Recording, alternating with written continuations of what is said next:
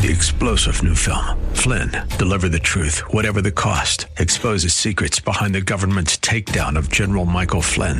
Flynn knew what the intel world had been up to. He ordered the first audit of the use of contractors. This set off alarm bells. He told the truth. He was the most dangerous person for Donald Trump to hire. They had to get rid of Flynn. Flynn, deliver the truth, whatever the cost. Available now. Watch it today. Go to salemnow.com. salemnow.com. Several years ago, I interviewed my friend Steve Forbes about his book, Money, How the Destruction of the Dollar Threatens the Global Economy and What We Can Do About It. In that interview, he anticipated many of the problems that we see cropping up right now. So we're pulling this interview out of the vault and publishing it for you here. We will also follow up shortly with a brand new interview with Steve to bring this discussion up to date and let him share what he's seeing right now. So, here's Steve Forbes from The Vault on Money, How the Destruction of the Dollar Threatens the Global Economy.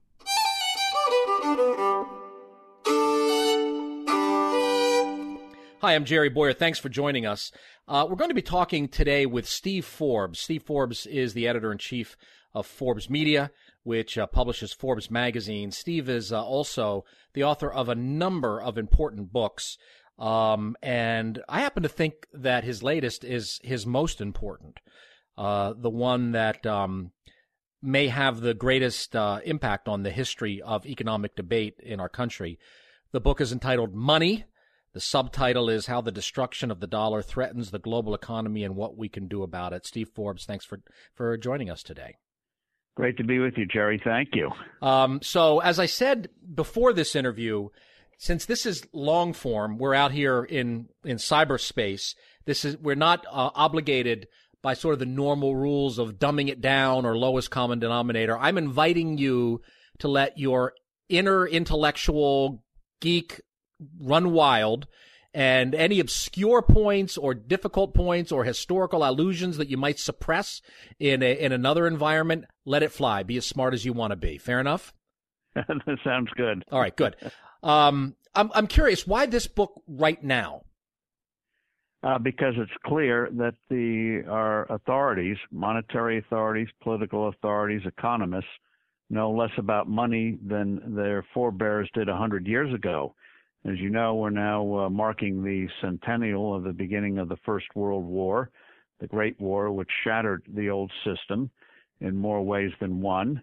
And the flounderings that we have today make it very clear that the knowledge that enabled us to go from the late 18th century through the First World War, where we had the greatest increase in human wealth in history, in that 1.25 centuries, we created more wealth than all the previous centuries put together.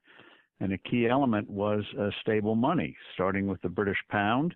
Before that, you have the Dutch, but they didn't have quite the global influence that the Brits ended up having, especially with the Industrial Revolution. And then the United States, under Alexander Hamilton, put in a very sound money regime that made the United States a standout, especially vis-a-vis the Latin American republics, which achieved their independence in the following decades, but have been marked ever since, damaged ever since, by chronic monetary instability. And money is a very simple subject. They want to surround it with a lot of jargons and equations. The high priests want to make it appear that even if you master brain surgery or nuclear science, you are incapable of understanding money, which is preposterous. All right, I take your point. We know a lot less about monetary policy than we did 100 years ago. And that didn't, the past 100 years have been a time of severe confusion about monetary policy. But what you've known about it, you've known for a good deal of time before you wrote this book. And we've been ignorant about money for a long time, and you've been knowledgeable about money for a long time. So is there something that you sensed about an opening moment in time, in history, in national dialogue, that would cause you to write a book about monetary policy at this particular moment? We had a decent run in the 80s and 90s when we had a semi-stable monetary policy, give it a C+. but we had a terrible decade in the 70s, and we still haven't recovered from the terrible times since the early 2000s. And people who feel that crises lead to reform, well, we did not get a return to a gold standard in the 1980s. We manifestly have not had a return to a gold standard today. So I think that people are beginning to recognize that the Fed is floundering, that the central banks, one, don't know what they're doing, and two, cannot manage economies any more than commissars could in Moscow. And so it seemed to be a right time that people are going to be looking again. You see examples of it. Paul Volcker, he did not come out in favor of a gold standard, but he made it very clear that what we're doing now is creating more crises, that it's a very unstable situation. Yeah. So he wants a new look. You had the Bank of England. I'm told, by the way, that the first question Volcker asked every morning when he came to the office was, "What's the gold price today?" He's onto it then. So it's like not official. I'm glad to hear it. And then 3 years ago, the Bank of England came out with a study. They didn't quite connect the dots, but they reached the conclusion that the instability in terms of monetary crises and economic crises, banking crises have increased enormously since we ended the Bretton Woods gold standard back in the early 1970s.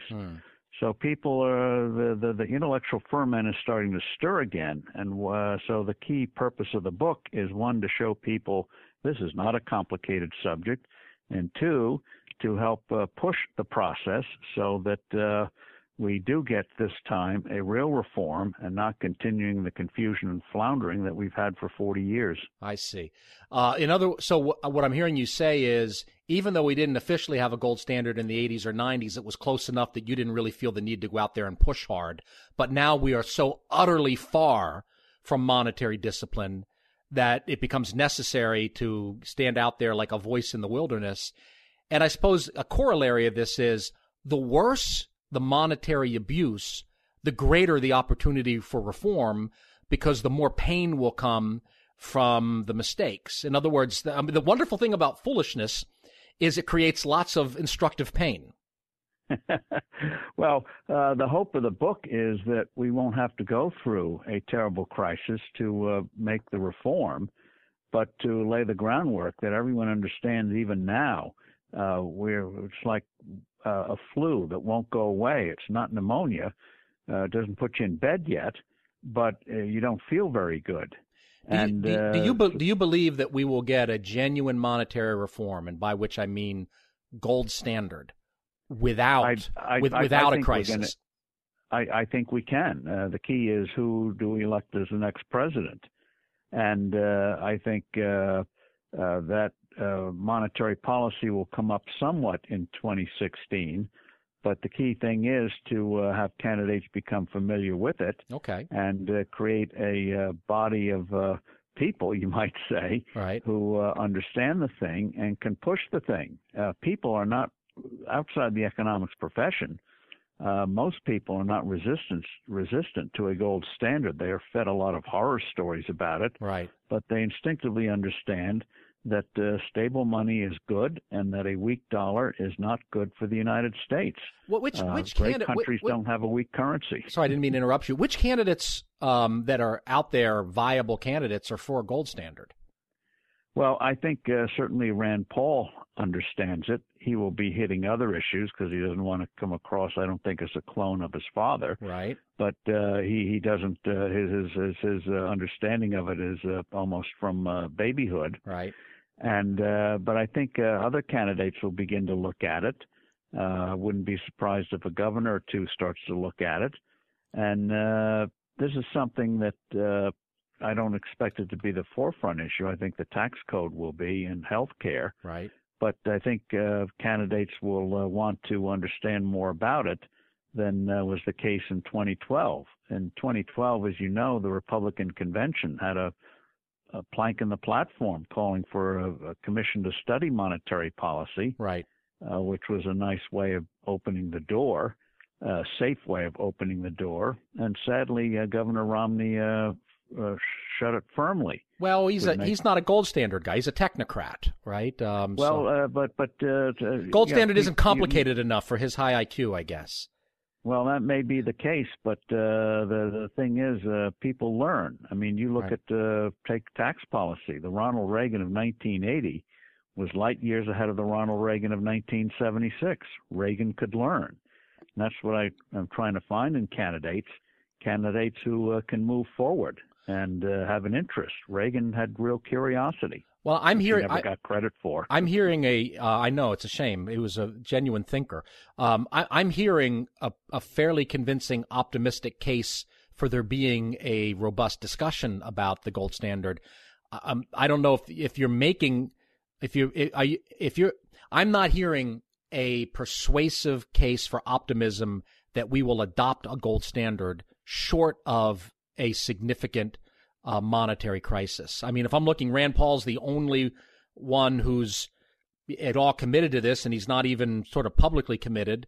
And that, yes, they will learn, but I mean, just put on your Crystal Owl award-winning forecasting skills, right? The first time I interviewed you, we talked about the Crystal Owl, and you give me a probability that we will adopt a gold standard without, say, 1970s type inflation, or without some kind of crisis, that we get a gold standard out of the 2016 election without a crisis. Well, how would you assess that probability? Well, I think what we're in now is what you might call a low fever crisis, right? That could easily break out, and people want a cure to the fever. So if you had a president who pushed it, I think it would come in place rather quickly. And in terms of a crisis, you could have a currency crisis, say a sovereign debt crisis again in Europe, or something like that is not a global disaster such as we had in 2008, 2009, or what we had throughout the 1970s. Right. And that could be the catalyst. And we will get a crisis. I mean, you look at the 1990s, seen as a nice benign decade, where we had the British pound fall apart in the early 90s, the Mexican crisis in 94, right. Russia defaulting in 97, the Asian contagion in 1998.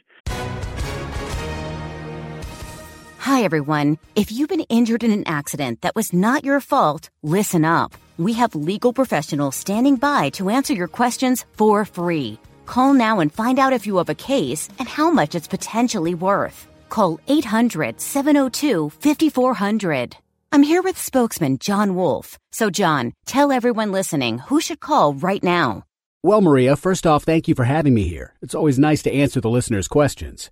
Now, as far as who should call in, anyone who's been injured in an accident and think you deserve compensation, give us a call right now. 800-702-5400. You'll find out if you have a case and how much it's potentially worth. Thanks, John. You heard it, folks. Take advantage of this opportunity and call now. 800-702-5400. Advertisement sponsored by Legal Help Center. May not be available in all states.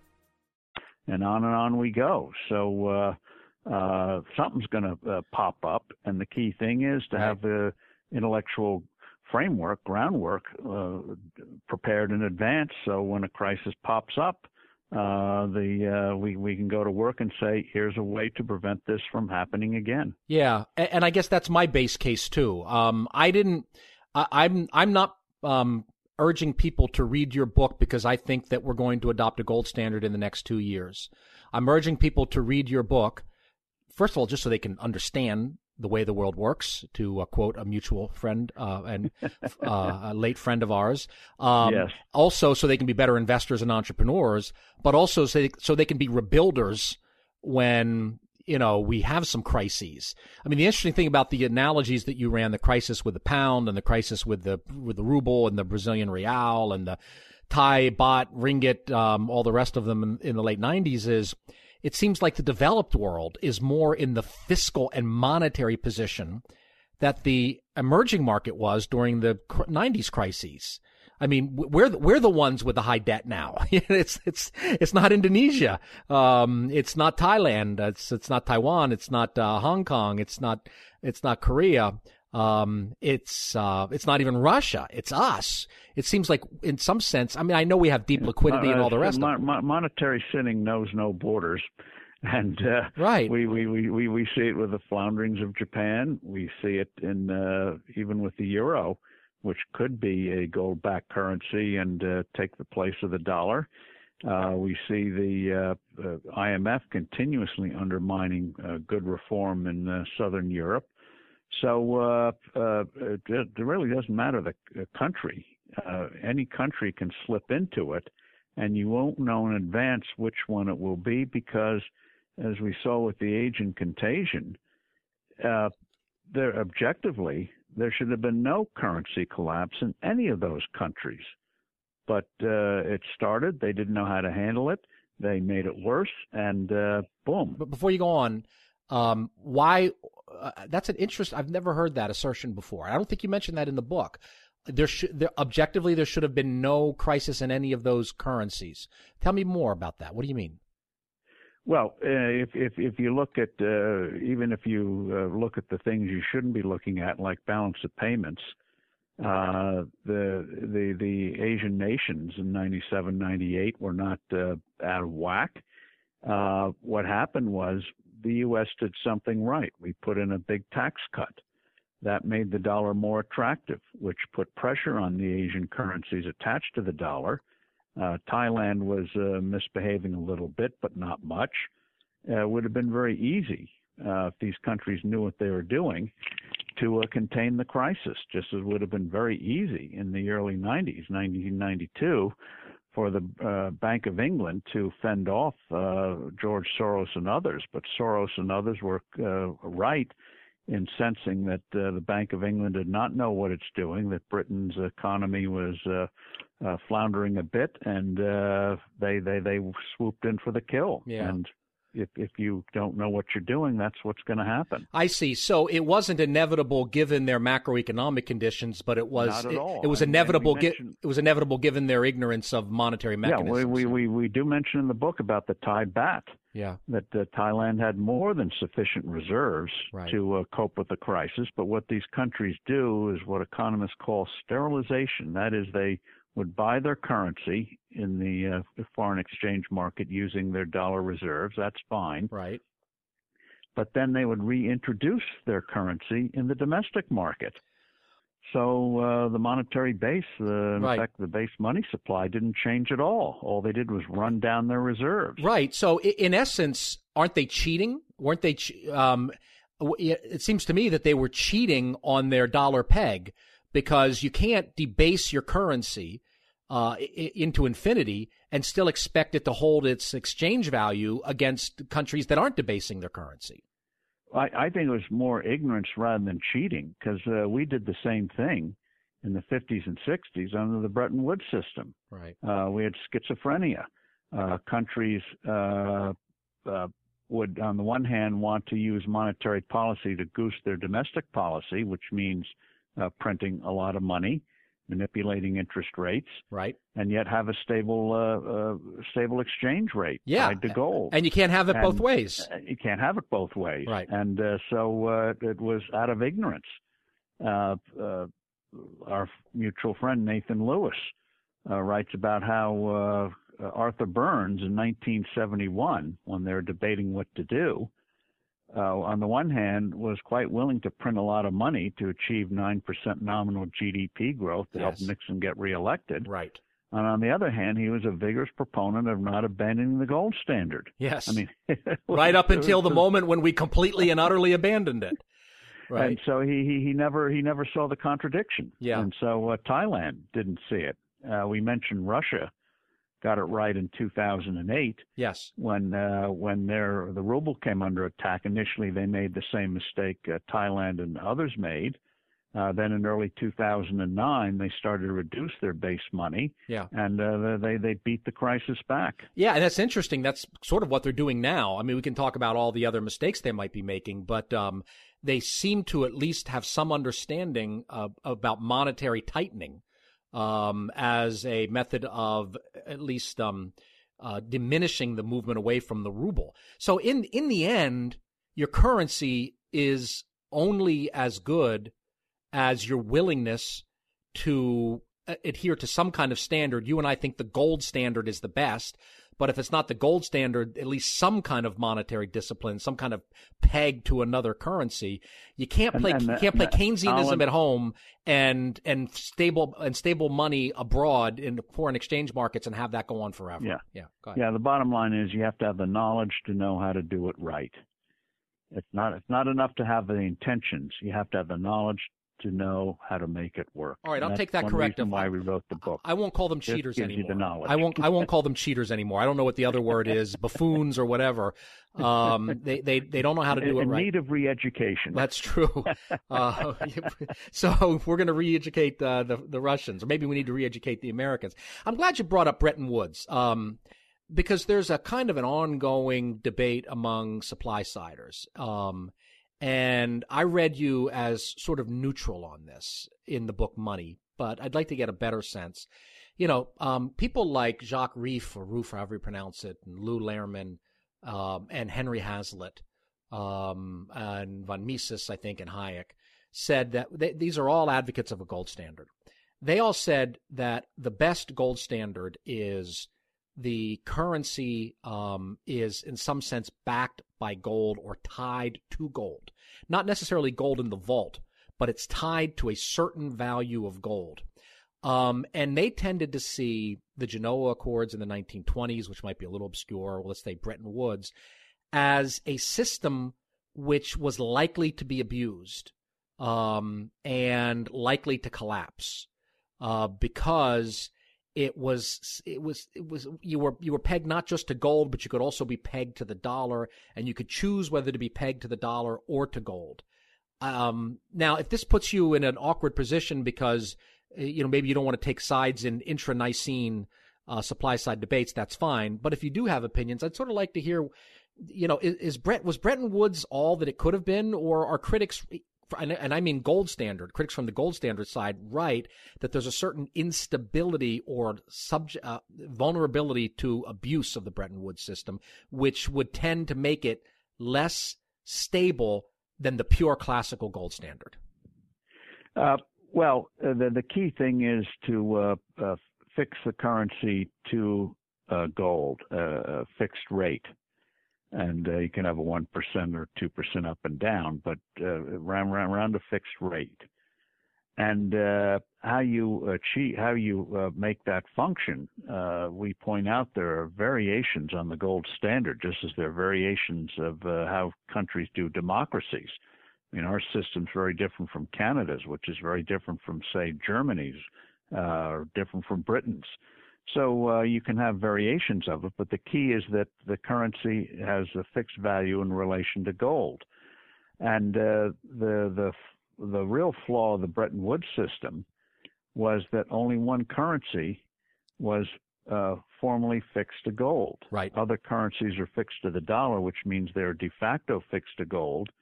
But what it meant was that if the U.S. didn't do it right, the whole system would collapse. Whereas under the classical gold standard, if a country messed up, all right, the other countries could go their merry way.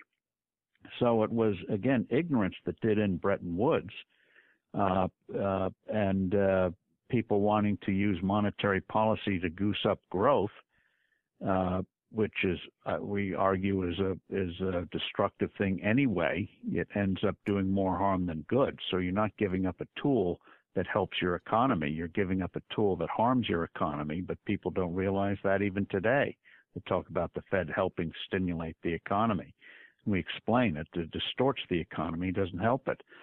But so you had, on the one hand, they wanted to use monetary policy as an economic tool, and on the other hand, have the fixed rates. Yes. And so you had capital controls. The U.S. in the early 60s put pressure on companies to invest less overseas, which is preposterous. Britain and New Zealand and others had restrictions on the amount of currency you could take out of the country.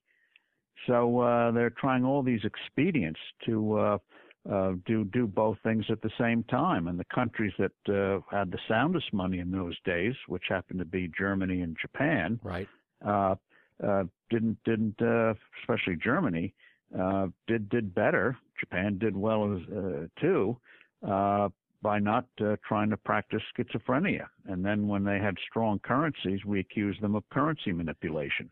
Yeah, I guess it's again one of those Keynesianism at home with alleged classical gold standard abroad, and those can't coexist together. No, you can't be a virgin and a streetwalker at the same time. Right. It just does not work. So the key thing on Bretton Woods, if we knew what we were doing and understood what a gold standard was, it was not just having piles of gold. I think it was, again, Nathan pointed out that, and others have, that after World War II, the United States had about almost 40% of the world's gold supply. By the late 40s, I think it was over 700 million ounces. Yes. Before World War I, Britain had only about 1.5% of the gold supply, a little over 7 million ounces, and they made the system work. So it's not the amount of gold you have, it's knowing, having some sense of what you're doing. So with 700 million ounces, we ran the system into the ground and blew it up unnecessarily. There was no crisis that precipitated the Bretton Woods collapse other than our own foolishness. Banks, in this case, the Bank of England, noticing that we didn't know what we were doing, and so they were converting pounds, before that the French, converting currency into gold. And Robert Mundell said one day the British showed up and said, "We'd like $3 billion worth of gold, please." And the Nixon administration said, "I don't think we can afford it," and we broke our covenant with the rest of the world. But I think your point is that it was already wobbly before that. And at this point, I kind of like to bring in the trade deficit, because I agree with all your criticisms of the trade deficit obsession in your book, Money, how the destruction of the dollar threatens the global economy and what we can do about it. But there's a point that Robert Mundell makes, and again, Reif makes it and Lehrman makes it too, that if you are on some kind of official gold standard or gold exchange standard, like we were with Bretton Woods, and you want to, debase your currency anyway at home for reasons of Keynesian stimulus, that the trade deficit can be an enabler for a certain period of time. If I want to keep interest rates artificially low and I want to goose my economy, then somebody's got to take all those dollars I'm printing, right? And so those going overseas, if foreign central banks are taking those dollars, they are helping to keep alive the illusion that I'm practicing monetary discipline, when in fact I'm not keeping monetary discipline. I'd like to hear your reaction to that idea. Well, I think it boils down, put aside trade, which the only way you have a trade or balance of payments crisis is because you put certain transactions in one basket and other transactions in another basket. So if somebody buys an airplane from Boeing, that's considered good. If somebody buys stock or a bond from us, that's somehow considered not as good.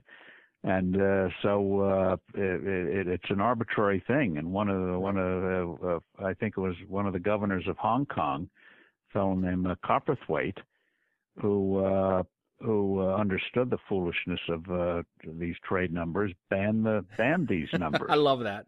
he said it just leads to mischief. So don't compile them. We'll just do things we shouldn't do. If we measure it, someone will try to control it, and that'll get us into trouble. Or as Bob Bartley said, Park Avenue might notice it has a trade deficit, and Manhattan would be in a tizzy, and have to do something about it. So what it boiled down to was not so much trade and capital flows as was the fact that we weren't doing what was necessary to keep the currency stable, right? Which would have meant using open market operations to make sure that the dollar didn't fluctuate from 35 in those days, $35 an ounce. Yeah. And we just did not know what we were doing. And yeah. If you're ignorant, you will get in trouble. Flying an airplane and you're ignorant, eventually you're gonna have a smash up. You are a more charitable person than I am. I just realized that. That just occurred to me, because I wonder if they were just ignorant or if they liked the degrees of freedom the extra degrees of freedom they got by not being on a classical gold standard? Well, they took in take Burns, who has been rightly criticized for a loose monetary policy, and Nixon loved him because back in 1960, Burns had warned Nixon that a recession was coming. It was a presidential election year, and it was going to cost him votes, and Nixon never forgot that. So he wanted Burns at the Fed to make sure that they didn't have an unnecessary, in his mind, economic sluggishness that would cost him, in this case, re-election. Right. So it was they thought that gold standard was one good in the sense they did not want a repeat of the 1930s. That's what they all learned. That right. Beggar thy neighbor. They knew trade wars were bad. They knew currency wars were bad. So they knew they had to have that kind of stability. And that's why but they also felt that using monetary policy and fiscal policy to guide the economy was not only good, but a necessity. None of them really understood what caused the Great Depression, and so which seemed to come out of nowhere. And so they thought that you needed government, what they used to call stabilizers. Right. I'd call them destabilizers, but they call them stabilizers. And so how to have stabilizers at the same time as they thought the strictures of a gold standard. They thought the gold standard meant tightness and hard times. It was tainted with the Great Depression. Gold standard was austerity to them. Yes. Right. I get it. Instead of stability. Austerity instead of stability. That's good. And it all goes back to William Jennings Bryan. Thou shalt not crucify mankind on a cross of gold. Yes. Right. And he, farmers were going through a hard time, and he blamed it on a tight currency. So, and by the way, Bryan got his wish in the 1970s when we mistakenly sharply devalued the dollar. And for a while, agriculture boomed. Farmland prices zoomed up, commodity prices zoomed up, planting zoomed up, and then it all came crashing down in the 80s. Yes. All right, let's go back to the Great Depression. Since that is the sort of, that's the mind tattoo that all Americans carry with them when they talk about economics. The thing that's always there, sort of the back of the mind. How do we avoid the Great Depression? Right. I think one of the points that you made very effectively in the book Money, and this is not made often enough, is that a gold standard incompetently applied can be very destructive. And it was in 1920s, or at least after World War I. And that you have to understand how gold standards actually work and how many dynamics actually work in order to avoid, in order to answer this false charge that a gold standard is a depression trigger. So talk to me a little bit about what was wrong about the way the gold standard was when countries started to go back on the gold standard after World War I. Tell me what was kind of wrong with the thinking there. Well, this would make an interesting study, is to perhaps even before World War I, people began to forget why the classical gold standard worked. And they just knew they did things and good results came from it. But after World War I, they got this idea, strangely, that there was a gold shortage, and didn't connect the dots that when you have a big war, and this was a catastrophe, the Great War, and big wars always end up being financed through, at least in part, by inflation, that you had, in effect, a new price level. Currencies had been devalued as part of the way of financing the war. And so instead of seeing the war as a one-time catastrophe, and therefore you adjust to the new realities after the war, the U.S. Went back to the pre-war parity, in those days, $20.67 an ounce. We could do it because we weren't in the war that long, but we did suffer a severe depression from it. which we recovered from very quickly because the government didn't do anything. But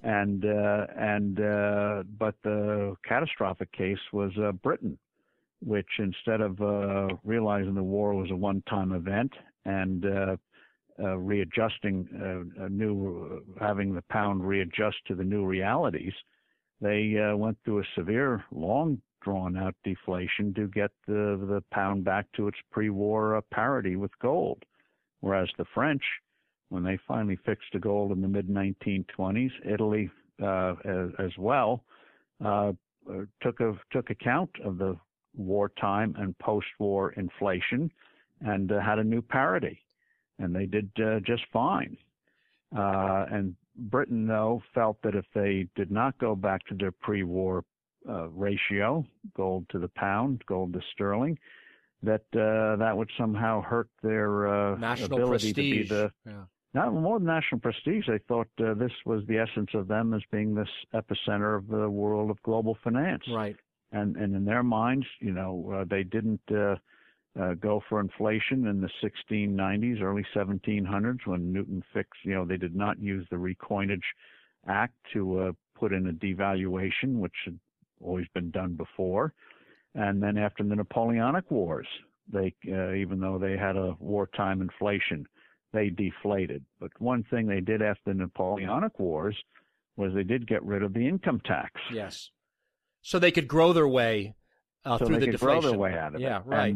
But in the case of World War I, they did not get rid of their wartime taxes, kept most of them on.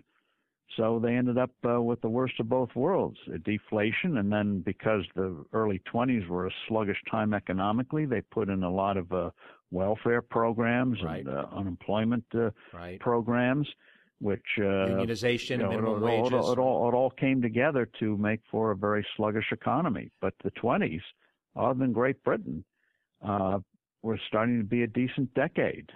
France recovered. The U.S. had a booming decade. So it's almost like Britain and the United States in the 20s and France are sort of three different examples of how to handle things, right? In the United States, you have a deflationary gold standard. In the United States, let me take a step back. I think the principle here is if you're going to impose a gold standard, you have to set a value to gold. You have to decide, how much, what the relationship is between your currency and gold. You don't just set a gold standard. It's a standard at what amount? Is it $35 an ounce? Is it $20 an ounce? You have to come up with a number, right? Yeah. The thing to keep in mind is gold's intrinsic value is stable. The question is, what value do you wish to have your currency pegged at? Good point. You're not deciding how valuable gold will be. You're deciding how valuable your currency will be in relation to gold. The unit of your currency. Right. Which is why it's so silly. I hear people arguing against the gold standard because gold prices are unstable. Look how much they move around. And I want to say, no, that's not gold prices being unstable. That's dollar prices being unstable. And perceptions of the dollar. 3 years ago, everyone thought the world was coming to an end, so gold shot up to $1,900 an ounce, just as in 1980. Yes. Everyone thought the world was coming to a collapse, and so gold shot up from $300 to $870 an ounce. That was perceptions about the future. And I remember one of your writers, one of your columnists, I'm not going to mention a name, wrote a couple of articles when gold was at $1,900 an ounce, suggesting that was a little high.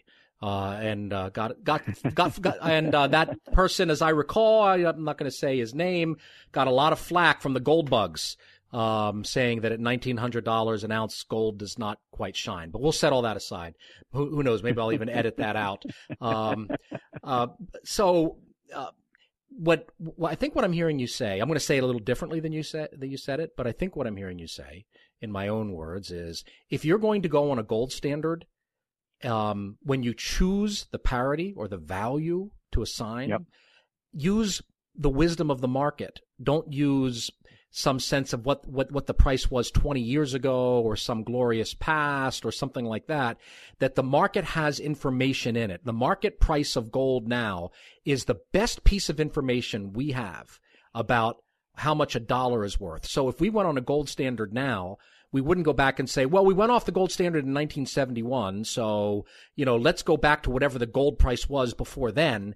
That would be catastrophic. We've already cheated, I'm going to use the word cheated again, so much and debased our currency so much that we just have to say that's done. That loss has occurred. A generation has lost 80% of its purchasing power. From here on, we're going to use the market price at the time we go on the gold standard. We're going to use market wisdom to determine what the price should be that we're going to lock in now.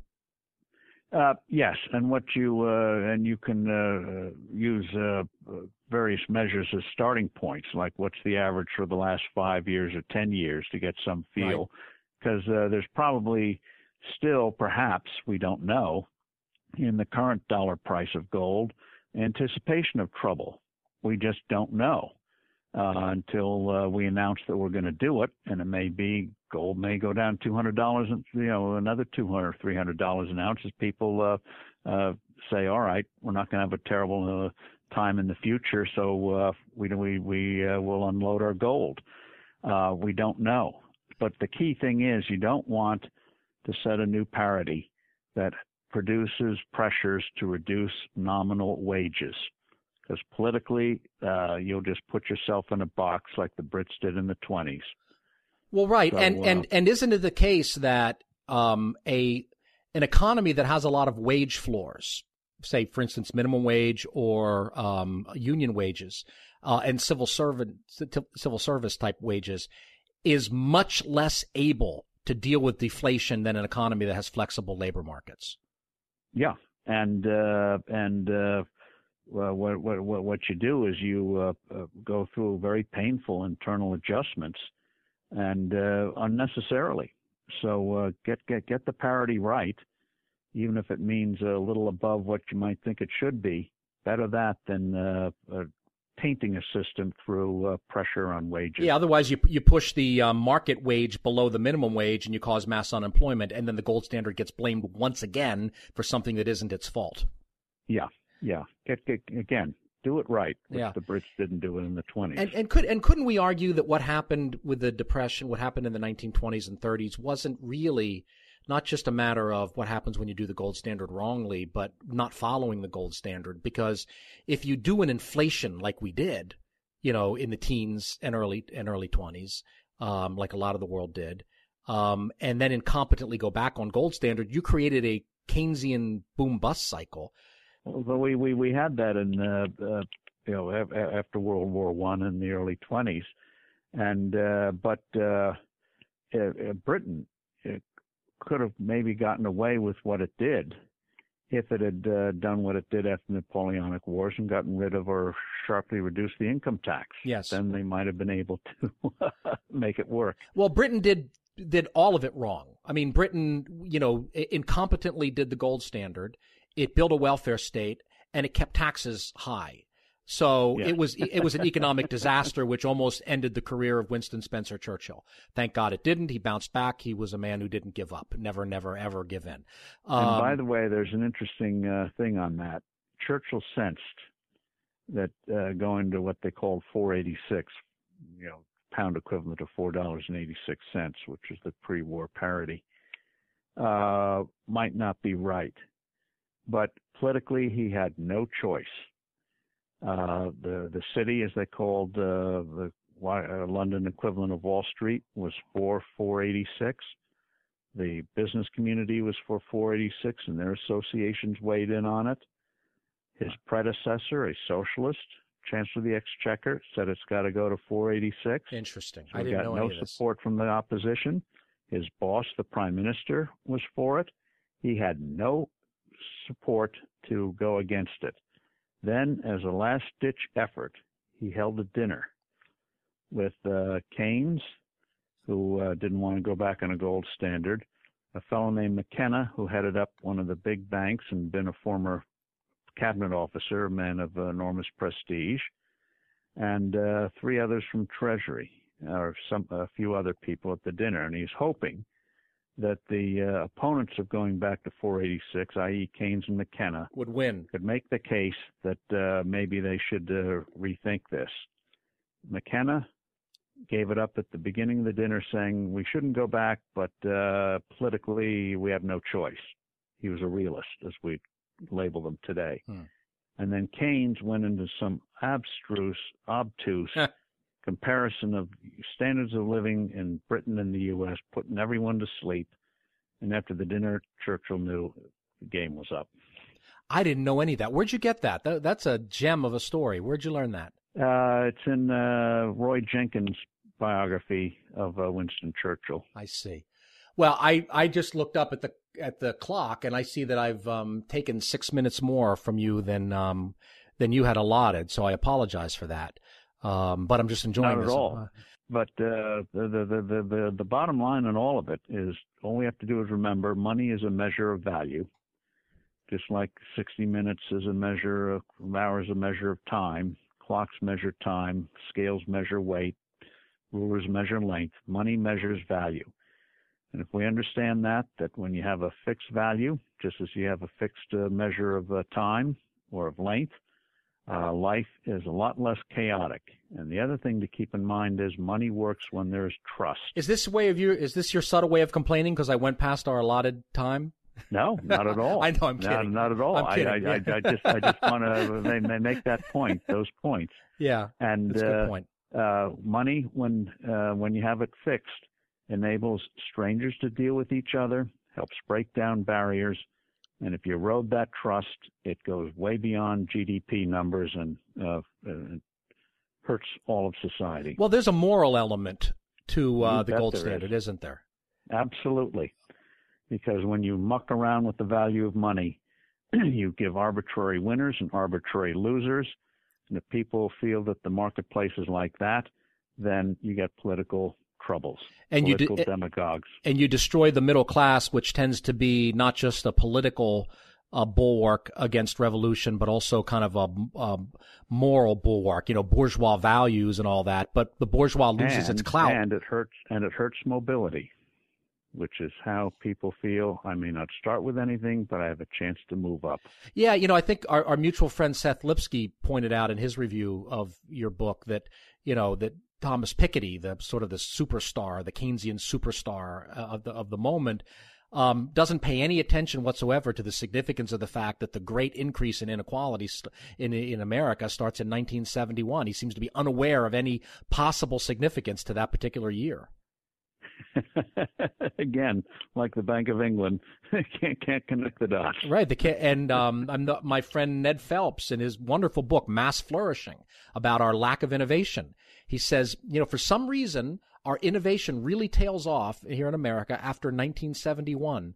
And I want to say, Ned, what would your mutual Nobelist Robert Mundell say about that date? A lot of bad things start happening in 1971, and when we got semi-stability in the 80s and 90s, by God, innovation flourished. Yeah, fascinating.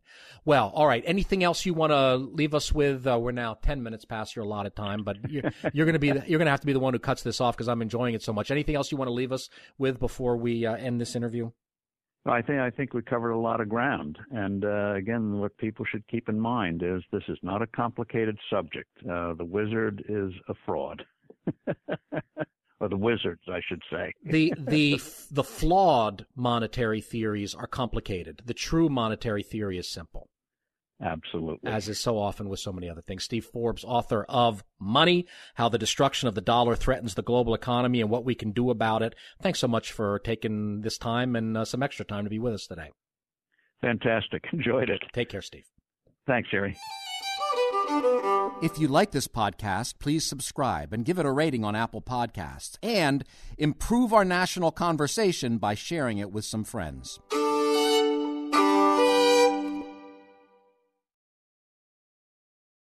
Three-star General Michael J. Flynn, head of the Pentagon Intelligence Agency, knew all the government's dirty secrets. He was one of the most respected generals in the military. Flynn knew what the intel world had been up to. He understood its funding. He ordered the first audit of the use of contractors. This set off alarm bells.